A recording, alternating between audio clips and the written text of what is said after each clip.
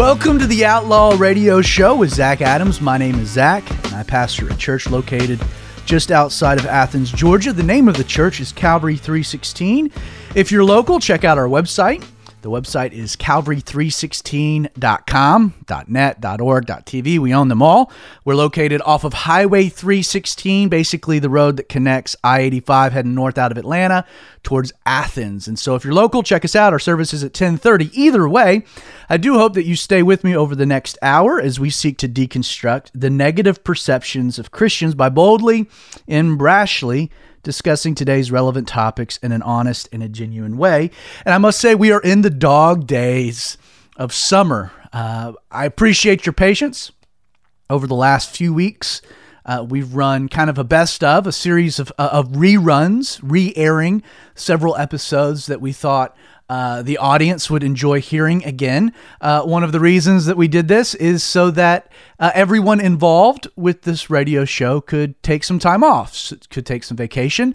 I got to tell you that me and my family enjoyed a week at the beach. I'll tell you, all I need to relax is no internet, being able to get rid of my phone, and then I need sand. I need to be able to sink my toes into the sand, read a book, play with my kids, and eat good seafood. And we were able to do that. And just as a result, you know, it's important to take time and just get away, to retreat. In some regards, instead of calling it a vacation, I like to refer to it as a bit of a retreat, because you're not abandoning the front lines. You're doing something very specific in the fight. You have your mission, your purpose, your calling from God. But when you're in the foxhole, day after day, night after night, week after week, your energies, your resources end up growing a bit depleted. And so I think it's such a healthy thing, just periodically when you think you need it, to just kind of time out, retreat away from the front line, whatever that happens to be, your normal world, and just re-energize, take some time, allow some wounds to heal, get nourished, refocused, and then ultimately, you know, as with all vacations, you got to go home. And so, but you come home refreshed and just focused. And I am just so excited with what God is doing through the Outlaw Radio program and just the unique opportunity that I've been given. And what I want to do here coming back, we've got several original episodes all lined up over the next couple weeks. And but I want to start off by doing something that, you know, we talk a lot about. But I think the audience, you know, it's one of those things, you know, you tell people, hey, we want to hear from you. Send us an email, give us a phone call, find us on Facebook, follow us on Twitter. And a lot of you have done that in regards to, you know, our Facebook following is growing, which by the way, Facebook, if you just go facebook.com/The Radio Outlaw, you can find us super easy. Or you can just find me, which is Zach Adams. My name's ZACH. _ Adams. You can find me on Facebook. Our Twitter following is slowly growing. I joke around that it's just Josh Brown and I are like the only two people, and Ed Taylor are the only people on Twitter. And yet Twitter is a unique, very cool platform. And so I do encourage you to find us there. But one of the big things that we desire is to hear from you, the listening audience. As I open every show, you know, we want to speak to real issues, things that you, the audience, are dealing with, things that you're struggling with, questions that you have. We want this show to be different in the sense that it's always remaining relevant to the listener. Now that's a difficult thing because I have no idea who you are, the listener.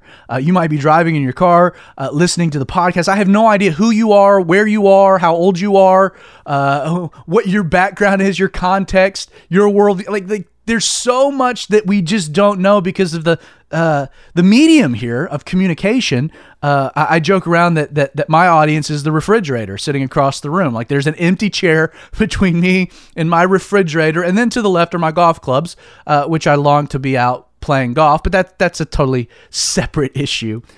So it's hard for us to know what's going on in your world other than just pure speculation. So a lot of the times, the show focuses on things that I find interesting, thinking that if I find them interesting, maybe you do, but maybe that's not always the case. Now, what I want to do today is I want to actually address a few of your emailed questions. Over the last few weeks, I think as the show is gaining steam and more of you are becoming more comfortable with me and trusting to send in a question, we've had a few. And I want to start off by a question that was sent in by Donna. I don't know anything about Donna. I'm going to leave her last name out of this, but this was her subject line was leaving a cult. And let me read the message body of her email here. And I want to take some time and not just address her specific concern, but I want to kind of dovetail off of that to a much larger conversation about God's Word. And so Donna, this is what she wrote, and I'm going to exclude a few details just because I don't want to draw the ire of anyone specific. I think you'll understand. She wrote, "My husband and I were both raised in what I now know to be a cult religion, called the truth by those on the inside, called 2x2s by those on the outside. Can you advise, one, on how to leave something that is so obviously false doctrine, while still being obedient to the command, I would assume in the Bible, to be in submission? Am I being disloyal to the Savior by remaining in order to keep the peace at home? We are near retirement age, and his family and extended family is all very deep in this. To leave, quote, meeting is to lose salvation and to be a pariah." There's a lot on the web. If you Google 2x2, they have no defined doctrine, do not believe that Jesus is God, teach that Jesus is our, quote, example, and that he came to establish a homeless ministry and the church is to be in the home in a nutshell. Thank you. I want to first speak to this particular topic from just kind of a personal angle. I don't know what it's like to be in a cult. I don't come from that particular context. And it seems, Donna, that you've been in this situation for some time. And yet one of the things that jumps right off the page to me is that while you and your husband were both raised, you've come to discover a few things. You've come to discover that this particular movement, you defined it as a cult. Secondly, you've admitted that there's no defined doctrine. You've also conceded that they don't believe Jesus is God, and that their teaching is somewhat warped. What this tells me is a lot about you. That to some degree, as you've been in this thing over time, that through the moving of God's Spirit on your own heart, and more than likely you taking the things that you've been taught and going back to Scripture to look at them, like you've reached several conclusions on your own, that you're participating in a cult. You're having fellowship with a group of people that, because they don't believe Jesus is God, are deceived.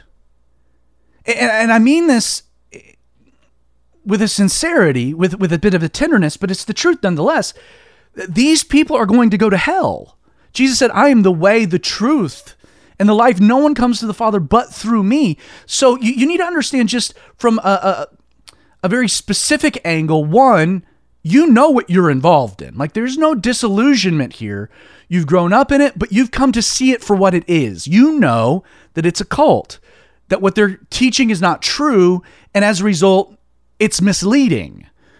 The second thing that I think is important to point out is that the people that you love and that you care about, you don't mention whether or not your husband has reached the same conclusions that you have. You definitely admit that his family and extended family are very committed to this. They're very deep into this. You know that if you were to start voicing some concerns, start raising issues, if you were to just leave what you know to be wrong, that this would cause real, genuine pain. As a matter of fact, you even ask, can you advise on how to leave something that is obviously false while being obedient to the command to be in submission? And the reason I bring up your husband is I don't know where your husband is. You don't mention it. within this particular email, but I want to address submission. And so what you're involved with is not true. And it's intentionally, or maybe not intentionally, but it's misleading, which means that it's developing a false understanding that will ultimately lead people into hell. I don't see in any way, shape, or form how the Bible would command you to be in submission to something that is false. When it comes to submission in the Bible, no doubt the Bible speaks a lot about submission, but it speaks of submission in the context of a hierarchy. Like, I'll give you an example in regards to the government. According to Romans chapter 13 and other places, we're to submit to the governing authorities in our lives, whether it be a king or a Caesar. It doesn't really matter. We're to submit to our governing authorities, which means we should pay taxes and we should be involved in the civic process and we should obey, submit. And yet, according to the argument that the Apostle Paul makes, we submit to our government unless what we're being asked to submit to defies a higher submission. So, for example, if our government were to pass some law or some ordinance that was in direct defiance to something that the Bible says, well, then I will not submit. In a way, I'll rebel, no longer submit, because what I'm being asked to do contradicts a higher submission. I hope that makes sense. Applying it to family life. The Bible talks about a wife submitting to her husband, but not unless the husband is not worthy of submission. If there is physical abuse or verbal abuse, or the husband is asking the wife to do something that is unethical or unbiblical or defies her conscience before God, then it's not her job to submit. It's actually her job to rebel against that authority because there's a higher submission at play. Now, in regards to this particular situation and this dynamic, you're in a cult, you know that. A cult that teaches things that's not true, leading people astray. But you're in a situation that while you know these things, if you were to rebel against that, if you were to speak up against that, if you were to address these things, it's now going to put you at odds with people that you love. Now, that's tough and that's difficult. And I can't even imagine the type of dynamic that you find yourself facing and what kind of reciprocating responses and actions and the fallout. But if you truly love your husband, if you truly love his family, then don't you have a higher obligation not to keep the peace, but to speak the truth, especially when you have eternity at stake? Yes, you might lose earthly relationships, but you're going to lose them in eternity if you don't voice up. And beyond that, you're subjecting yourself to something you know is not true, which means you're capitulating to it. And in a sense, I think that that's bad for your own soul. That's not a healthy dynamic for you. You're intentionally placing yourself into a context where you're being fed and you're consuming, knowing it, poison. So not only is it not helpful for you, but submitting for just the sake of submitting to keep the peace, it's not actually helpful for those you care about. And in the end, it's not what God is asking you to do, because who has given you this awakening?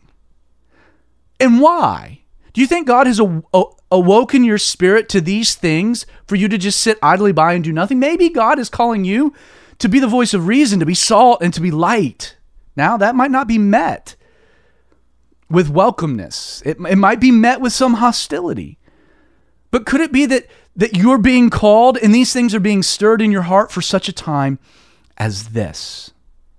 Well, this particular topic, and Donna, if there's any follow-up, please reach out, leads me to kind of a much larger conversation about how we approach God's Word and the importance of that. So don't go anywhere. We'll be right back here on the Outlaw Radio Show.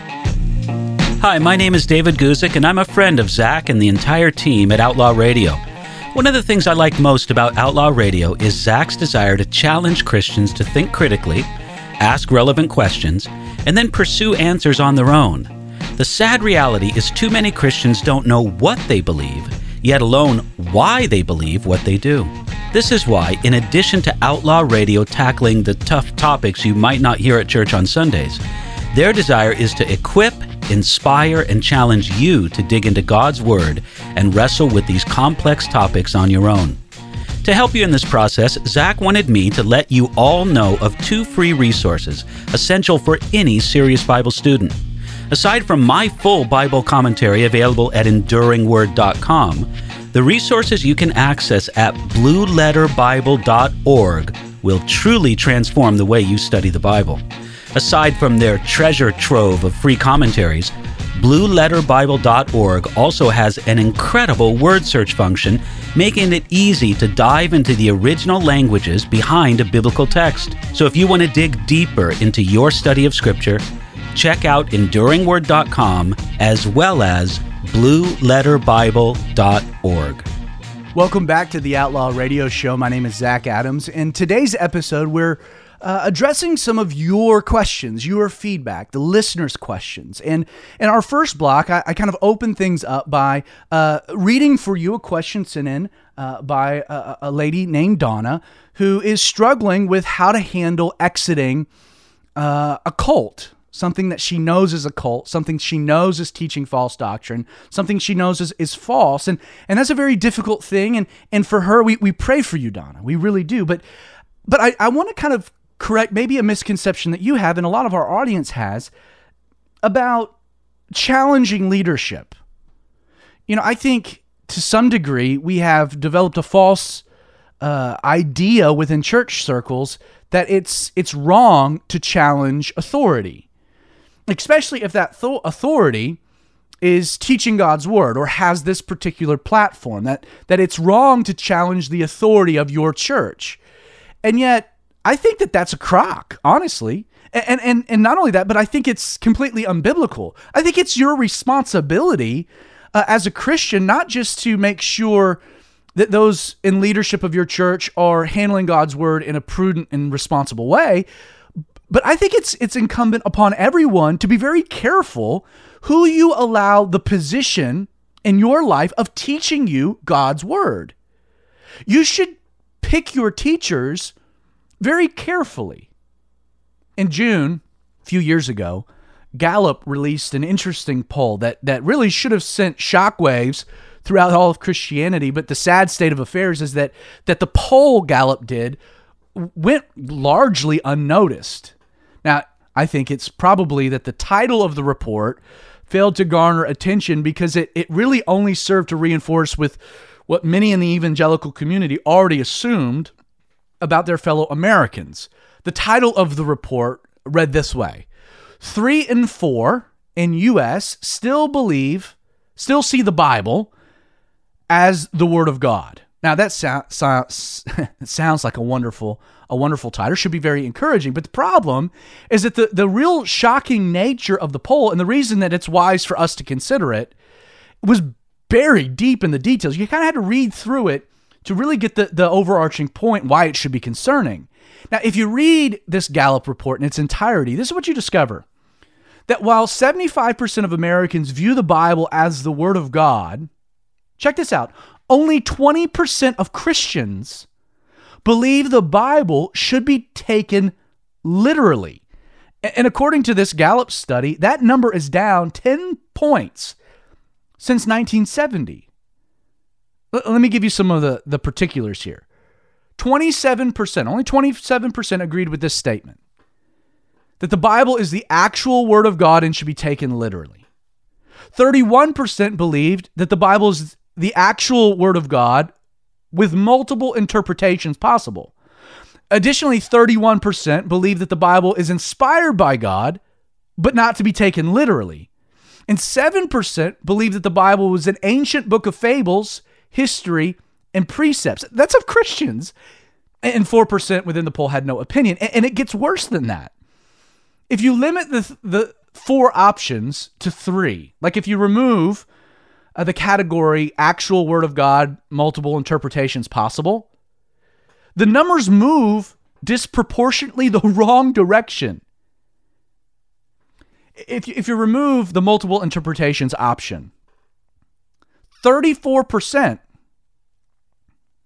believes that the Bible is the actual word of God and should be taken literally. It means it moves from 27% to just 34%. That's just 7 points. 21% increase. Those that believe that the Bible is inspired by God but should not be taken literally rose from 31% to 52% if you remove multiple interpretations as being a possibility. That's an increase of 41%. And not only that, but the belief that the Bible is just an ancient book of fables, histories, or precepts went from 7% to 10%. That's a 30% increase. Now the church, we as the church, we should be very alarmed that while 3 out of 4 Christians in the United States believe the Bible is God's word, less than 1 of those 3 actually hold to a literal interpretation of the Bible. Now, don't get me wrong. I'm a literalist. And as a literalist, I will admit that the Bible employs all kinds of literary techniques. Parables, metaphors, songs, poems, allegories, similes, hyperbole, even irony.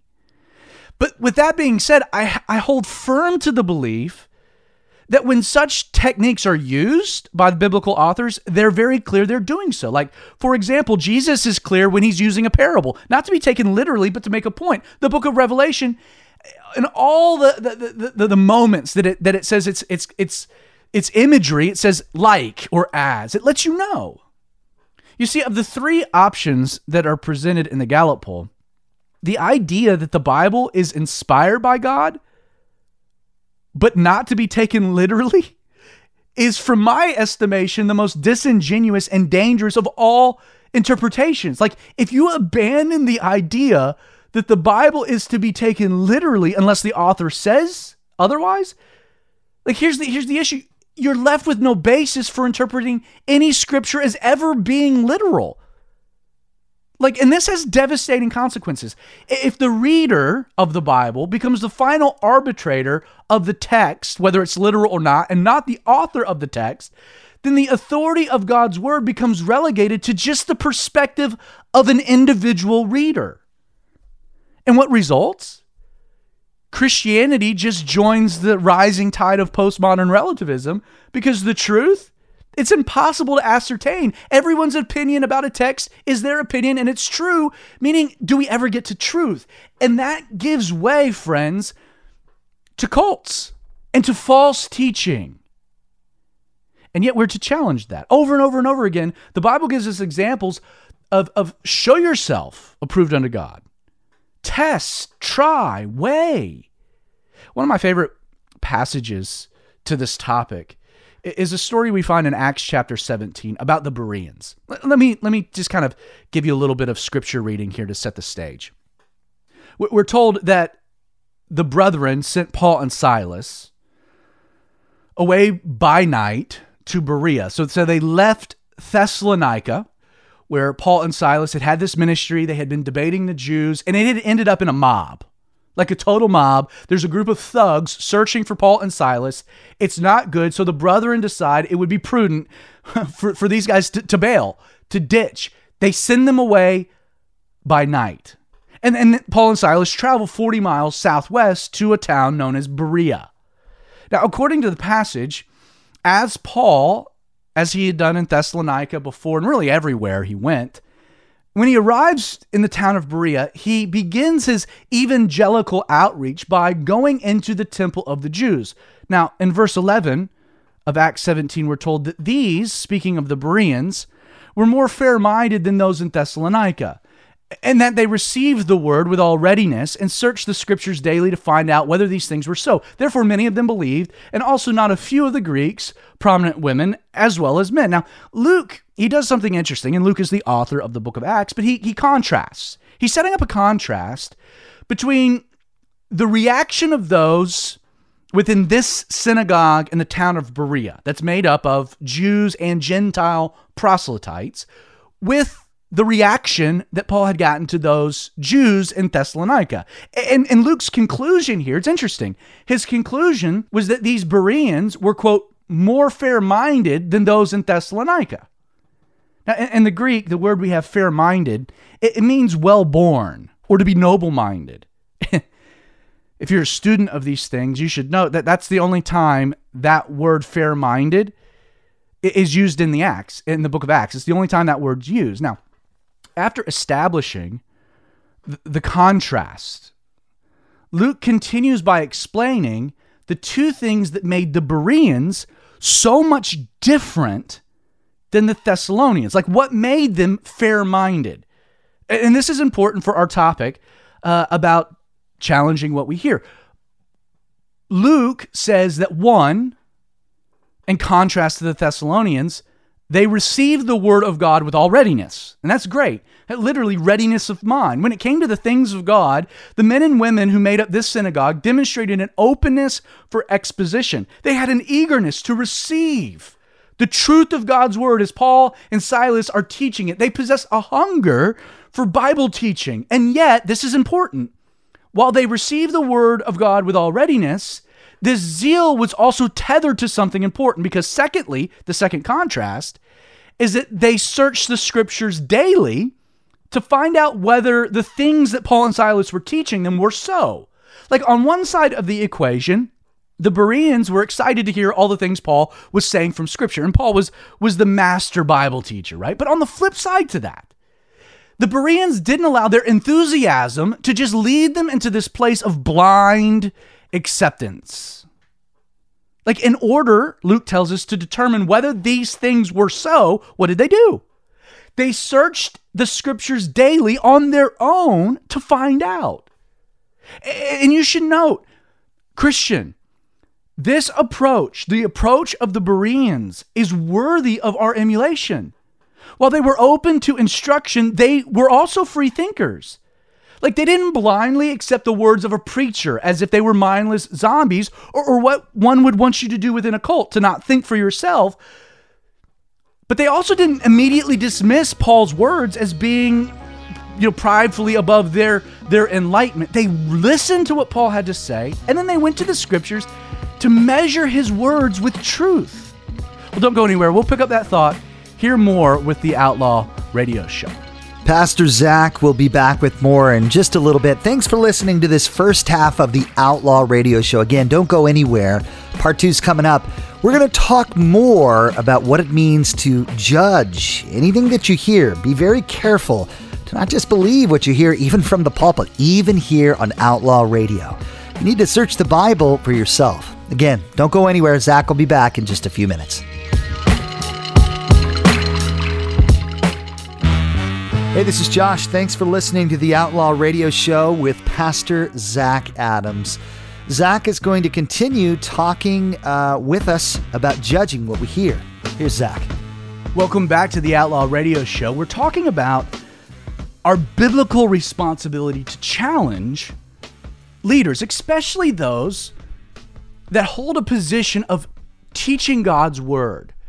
I think it's sad, but in a lot of Christian circles, it's frowned upon to challenge what's being said from the pulpit. Now, I'm not saying to be rude or disrespectful, but like the Bereans, we find in Acts chapter 17, on one aspect, we're to receive the word of God with all readiness or with readiness of mind. But we're also to search out the scriptures on our own to find out whether what we're being taught is true. Like the Bereans respectfully listened to what the Apostle Paul had to say, and then they went to the scriptures to measure his words with the truth. They were ready to learn, which demonstrated humility, that they didn't know it all, right? That they needed teachers. But they were also prudent to evaluate what they were being taught, and there is a lot of wisdom there. Let me give you 2 reasons you should use scripture, what the Bible says. Not what someone says of the Bible, but what the Bible actually says. 2 reasons you should use scripture to evaluate, to weigh, to judge everything said from the pulpit. First, using scripture to evaluate the words of a preacher will help you determine if what you're being taught is true or heretical. Scripture gives you the plumb line that you can take whatever you're being taught to see if it measures up. Now, let me say this. If you hear something on this show that contradicts Scripture, you should absolutely challenge me. But you should also do the same with the things said behind the pulpit of the church that you go to. It's your biblical responsibility to make sure what you're being taught, the doctrine you're being taught, is consistent with the scriptures. Now, it's a sad but true reality that because there is power in the word of God, pastors have and do use scripture to justify all types of heresy. These are how cults develop. Just the twisting of the truth into a lie. You look back at almost everything Satan says. Satan quotes scripture to Jesus to justify things. He goes back to Eve in the garden. He says, has not God said? Satan is slippery, and he'll twist the words of God in such a way that you think it sounds right, but it's not. Like, remember, Satan even entices Jesus into sin using scripture. That's why you've got to weigh and judge and be wise. Peter, he recognized this inescapable reality when he guaranteed in 2 Peter 2:1, he says, there will be false teachers among you who will secretly bring in destructive heresies, even denying the Lord who brought them, and bring on themselves swift destruction. This is why in 2 Timothy 2, Paul exhorts Timothy to remind the church of these things, charging them before the Lord, not to strive about words to no profit, to the ruin of the hearers, but being diligent to present yourselves approved to God, a worker who does not need to be ashamed. And then here's the kicker, rightly dividing the word of truth. So first, using scripture to evaluate the words of a preacher will help you determine whether what you're being taught is true or heretical, false. But secondly, using scripture to evaluate the words of a preacher will help you determine if what's being said is the truth of God or that man's opinion. Now, I hope you understand that there is a fundamental difference between a pastor who teaches from the Bible with the pastor who simply teaches the Bible. I'm not splitting hairs. That I'm really meaning what I'm saying, and I'll repeat it. There's a difference between a pastor who teaches from the Bible and the pastor who simply teaches the Bible. Sadly, it's commonplace in our Christian culture that instead of teaching the Bible, and what I mean by that is expositional sermons, verse by verse, chapter by chapter, as Pastor Chuck said, simply teaching God's word simply, laying out the scripture, laying out the truth, articulating what the Bible says. No conjecture, no interjection, but just presenting it as it is. That instead of doing that, many pastors, you know what they end up doing? They end up presenting topically based sermons where they use the Bible to validate a point they want to make. There is a danger to that. Don't get me wrong. You should evaluate expositional teachers because though a pastor may open the Bible and teach through the Bible, doesn't guarantee they're actually teaching the Bible. I know a lot of expositional Bible teachers I totally disagree with, and I think they're heretics.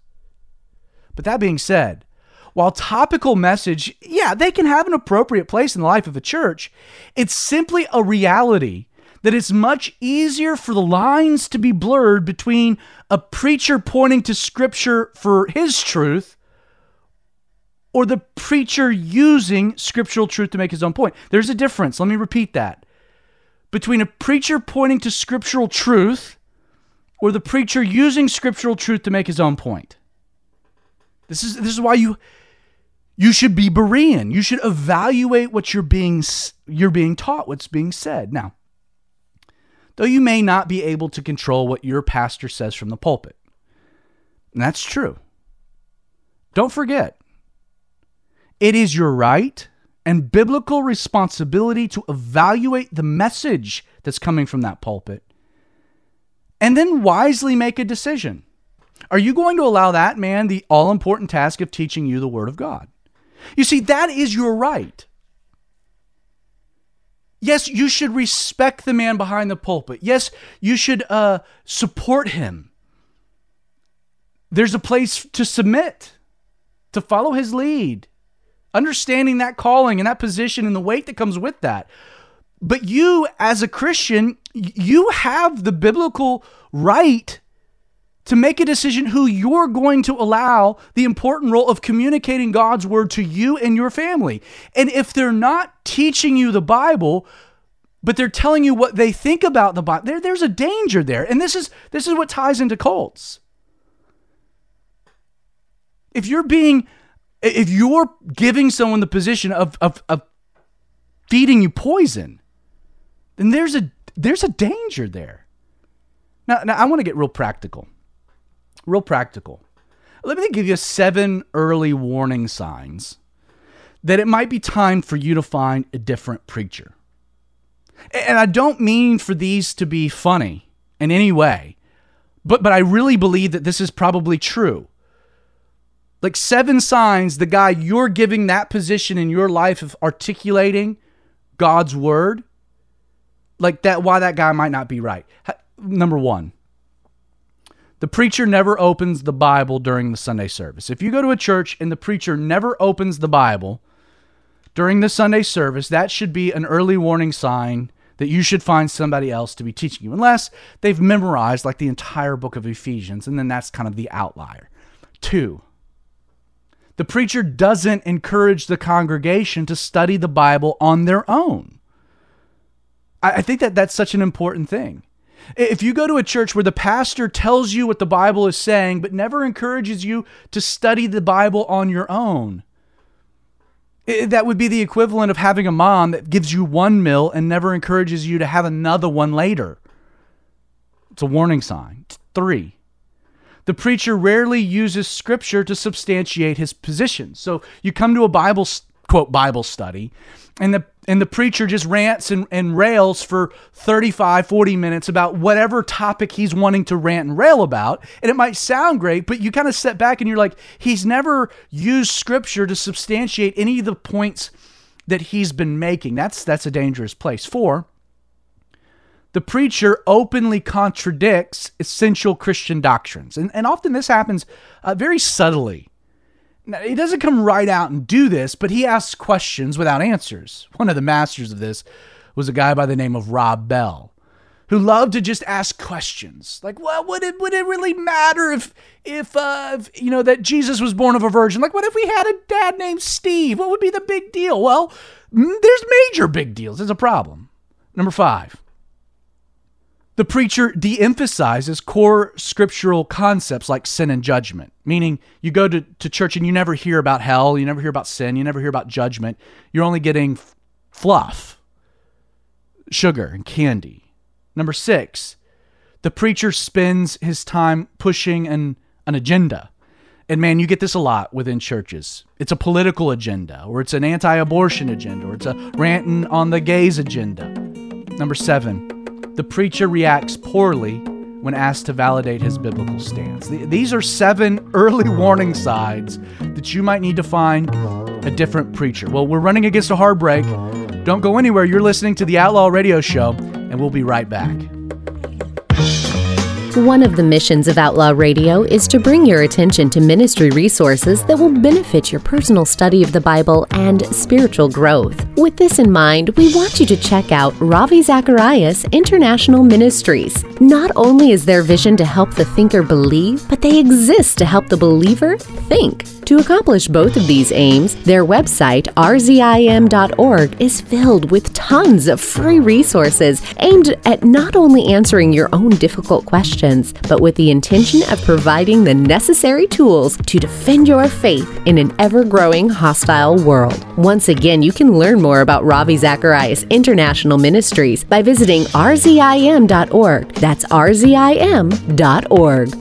Welcome back to the Outlaw Radio Show. In our previous block, I gave you 7 early warning signs that you might need to find a different preacher, a different person to hold this position of authority in the life of you and your family. Let me quickly recap them in case you didn't hear them. 1, the preacher never opens the Bible during the Sunday service. 2, the preacher doesn't encourage the congregation to study the Bible on their own. 3, the preacher rarely uses Scripture to substantiate his positions. 4, the preacher openly contradicts essential Christian doctrines, or at least questions them. 5, the preacher de-emphasizes core scriptural concepts. He never talks about sin or judgment or hell, things that are very important. Number 6, the preacher spends his time pushing an agenda, often ends up being political. And number 7, the preacher reacts poorly when asked to validate his biblical stance on something. But in kind of contrast to that, let me give you here, just with the time we have, like 8 characteristics of a pastor worthy of the position. Let me flip it. Like, here's 8 things that if this, you can attribute these things to your pastor, that you got a good one. 1, his sermons are biblically founded. That's a good sign. He genuinely teaches the Bible. Gives you the meat of God's word. Sure, some sugar. Everyone loves dessert, but you're getting steak and potatoes. 2, his sermons are more interested in truth than mass appeal. And I think that is so relevant for today's culture. Because the truth doesn't always sell. As a matter of fact, the truth doesn't have mass appeal because it totally offends anyone that doesn't accept it. Like, the only intolerant position in the world is the truth, because it stands in contrast to a myriad of falsehoods. Have you ever noticed that falsehoods are very tolerant of other falsehoods, but they're intolerant of truth because the truth is intolerant of falsehoods? I know, brain meld, right? So 1, his sermons are biblically founded. 2, his sermons are more interested in truth than mass appeal. 3, you know you've got a good pastor when his sermons demonstrate hard work, creativity, and diligent study. Now, you might not have the most eloquent, funny pastor in the world. As a matter of fact, he might not be super engaging, and he might be tough to listen to. But if you're sitting there and you think to yourself, man, this guy is boring, but you know what? He works really hard at being boring. And you know, he's working hard to be creative, and he's diligent in his study, then you could do wrong with a lot of other pastors. Number 4, his sermons display an openness and a humility to be taught by others. You know, one of the things that kind of always sends up a red flare is when I'm listening to someone who is novel to be novel.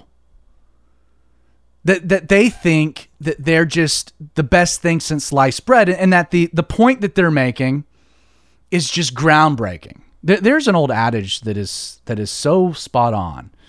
If it's new, it's not true. The Bible has been taught on by the brightest people on the planet for 2,000 years. If your pastor comes up with some novel new angle, it's probably just wrong. Or he stole it from someone and isn't giving that person credit. I love to include quotes because, listen, if David Guzik had a great thought, I'll attribute it to David Guzik, because I know that if it was a great thought he got from Charles Spurgeon, he'll attribute it to Spurgeon. And if it was a great thought Spurgeon got from someone else, there's a humility, an openness. If you're wanting to sit there and be taught by your pastor, it's nice to know your pastor is sitting someplace being taught by someone else. Number 5, you know you got a good pastor if his sermons and his life are consistent with one another. If the man practices what he preaches. What a sad indictment of so many celebrity pastors who on one side of the equation, they tell you how you should live, while at the same time not living that way themselves. Sermons in his life are consistent.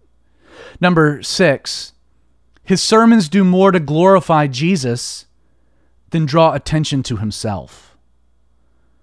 One of the things that I absolutely adored about Pastor Chuck Smith, who started the Calvary Chapel movement, is that anytime Pastor Chuck came to the pulpit, you know, the crowd would start clapping out of respect and honor. I mean, he started the movement, a great man of God, used an incredible, like someone to be admired, a role model. But Pastor Chuck would always dispel the clapping and the adulation, and he would point up to the sky, exhorting everyone else to point up as well, reminding everyone that it's about Jesus glorified and no man. There's only one man we follow, Jesus the Christ. So his sermons do more to glorify Jesus than draw attention to himself. We need a lot more of that in today's culture, I think. Number 7, his sermons encourage the congregation to a deeper level of personal study. You know, some of the best Bible studies that I've ever been in are the ones that when they're done, I just can't wait to get home and just dive in even deeper. Like those that just stir something within you, that want you to dive into God's word all anew and afresh on your own, that spawn you, stir deeper study, a deeper level, that wants you to go deeper. And finally, number 8, you know you've got a good pastor when his sermons are transparent, sourced, and open to further discourse. One of my pet peeves is when pastors use statistics, or they tell stories, or they have anecdotes, and they took no time to actually fact check the statistic. There's one Calvary Chapel pastor who's notorious for this. Notorious. It's actually become a game, and I hate to admit this, but it's become a game. Anytime me and a couple of my friends, anytime we're at a pastor's conference and he just starts spitting out stuff, we're sitting there with Google fact checking the reality he's wrong. Like, he's not even quoting correct statistics, or they were statistics that were true in the 50s. Like, if you're a preacher, please know this, and this is kind of a side point. Everyone in your congregation has a device with the world's information on it. They can fact check you immediately. And if you're fact checked on just a stupid story that's not true, then it's harder for people to take you seriously on the things that they should accept as truth. Now, let me just kind of recap. 8 characteristics of a pastor worthy of the position. 1, his sermons are biblically founded. 2, his sermons are more interested in truth than mass appeal. 3, his sermons demonstrate hard work, creativity, and diligent study. 4, his sermons display an openness and humility to be taught by others. 5, his sermons and his life are consistent with one another. 6, his sermons do more to glorify Jesus than draw attention to himself. 7, his sermons encourage the congregation into a deeper level of personal study. And number 8, his sermons are transparent, sourced, and open to further discourse. You know, in the result of Paul's teaching and the approach of these Bereans, we're told that many of them believed. They believe, like, you need to be a Berean. Well, you have a responsibility to inspect and evaluate and test everything that you hear coming from the pulpit. You should come ready to receive the word of God with all readiness. And that's my final point. 2 questions, friend. When you come to church, do you come with an expectation that the God of the universe is wanting to speak to you? If you don't come with that expectation, and it's because nothing serious ever happens behind that pulpit, find another church, find another teacher, because God wants to speak to you, and he does through his word.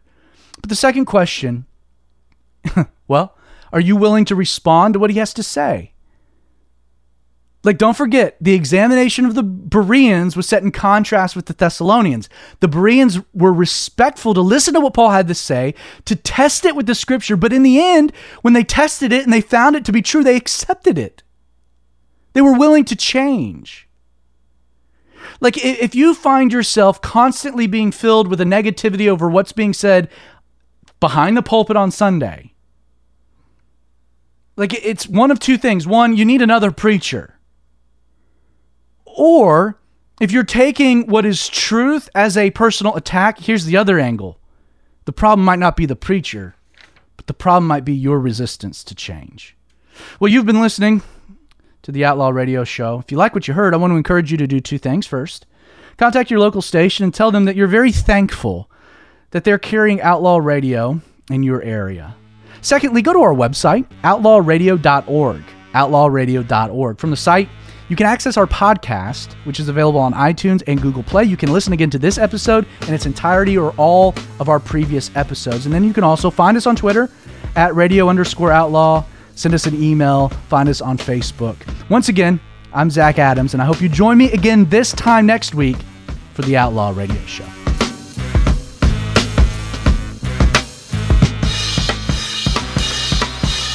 You've been listening to the one and only Outlaw Radio Show with Zach Adams.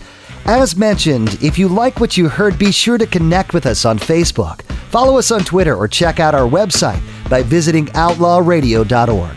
To listen again to today's show, access our daily 2-minute broadcast or full-length episodes, check out the Outlaw Radio podcast, available on both iTunes and Google Play.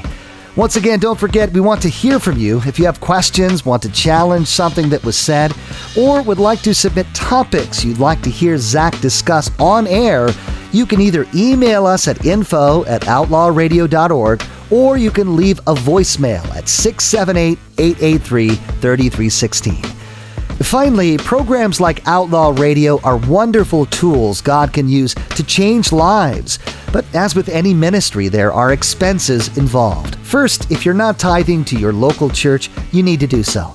And yet, if God has laid it upon your heart to extend your generosity above and beyond your tithe, we'd ask that you prayerfully consider supporting Outlaw Radio. Every donation ensures this show remains on your local station. To learn how you can become a financial partner, please visit outlawradio.org. Well, that's all the time we have for today. We hope you join us again next week for the Outlaw Radio Show with Zach Adams.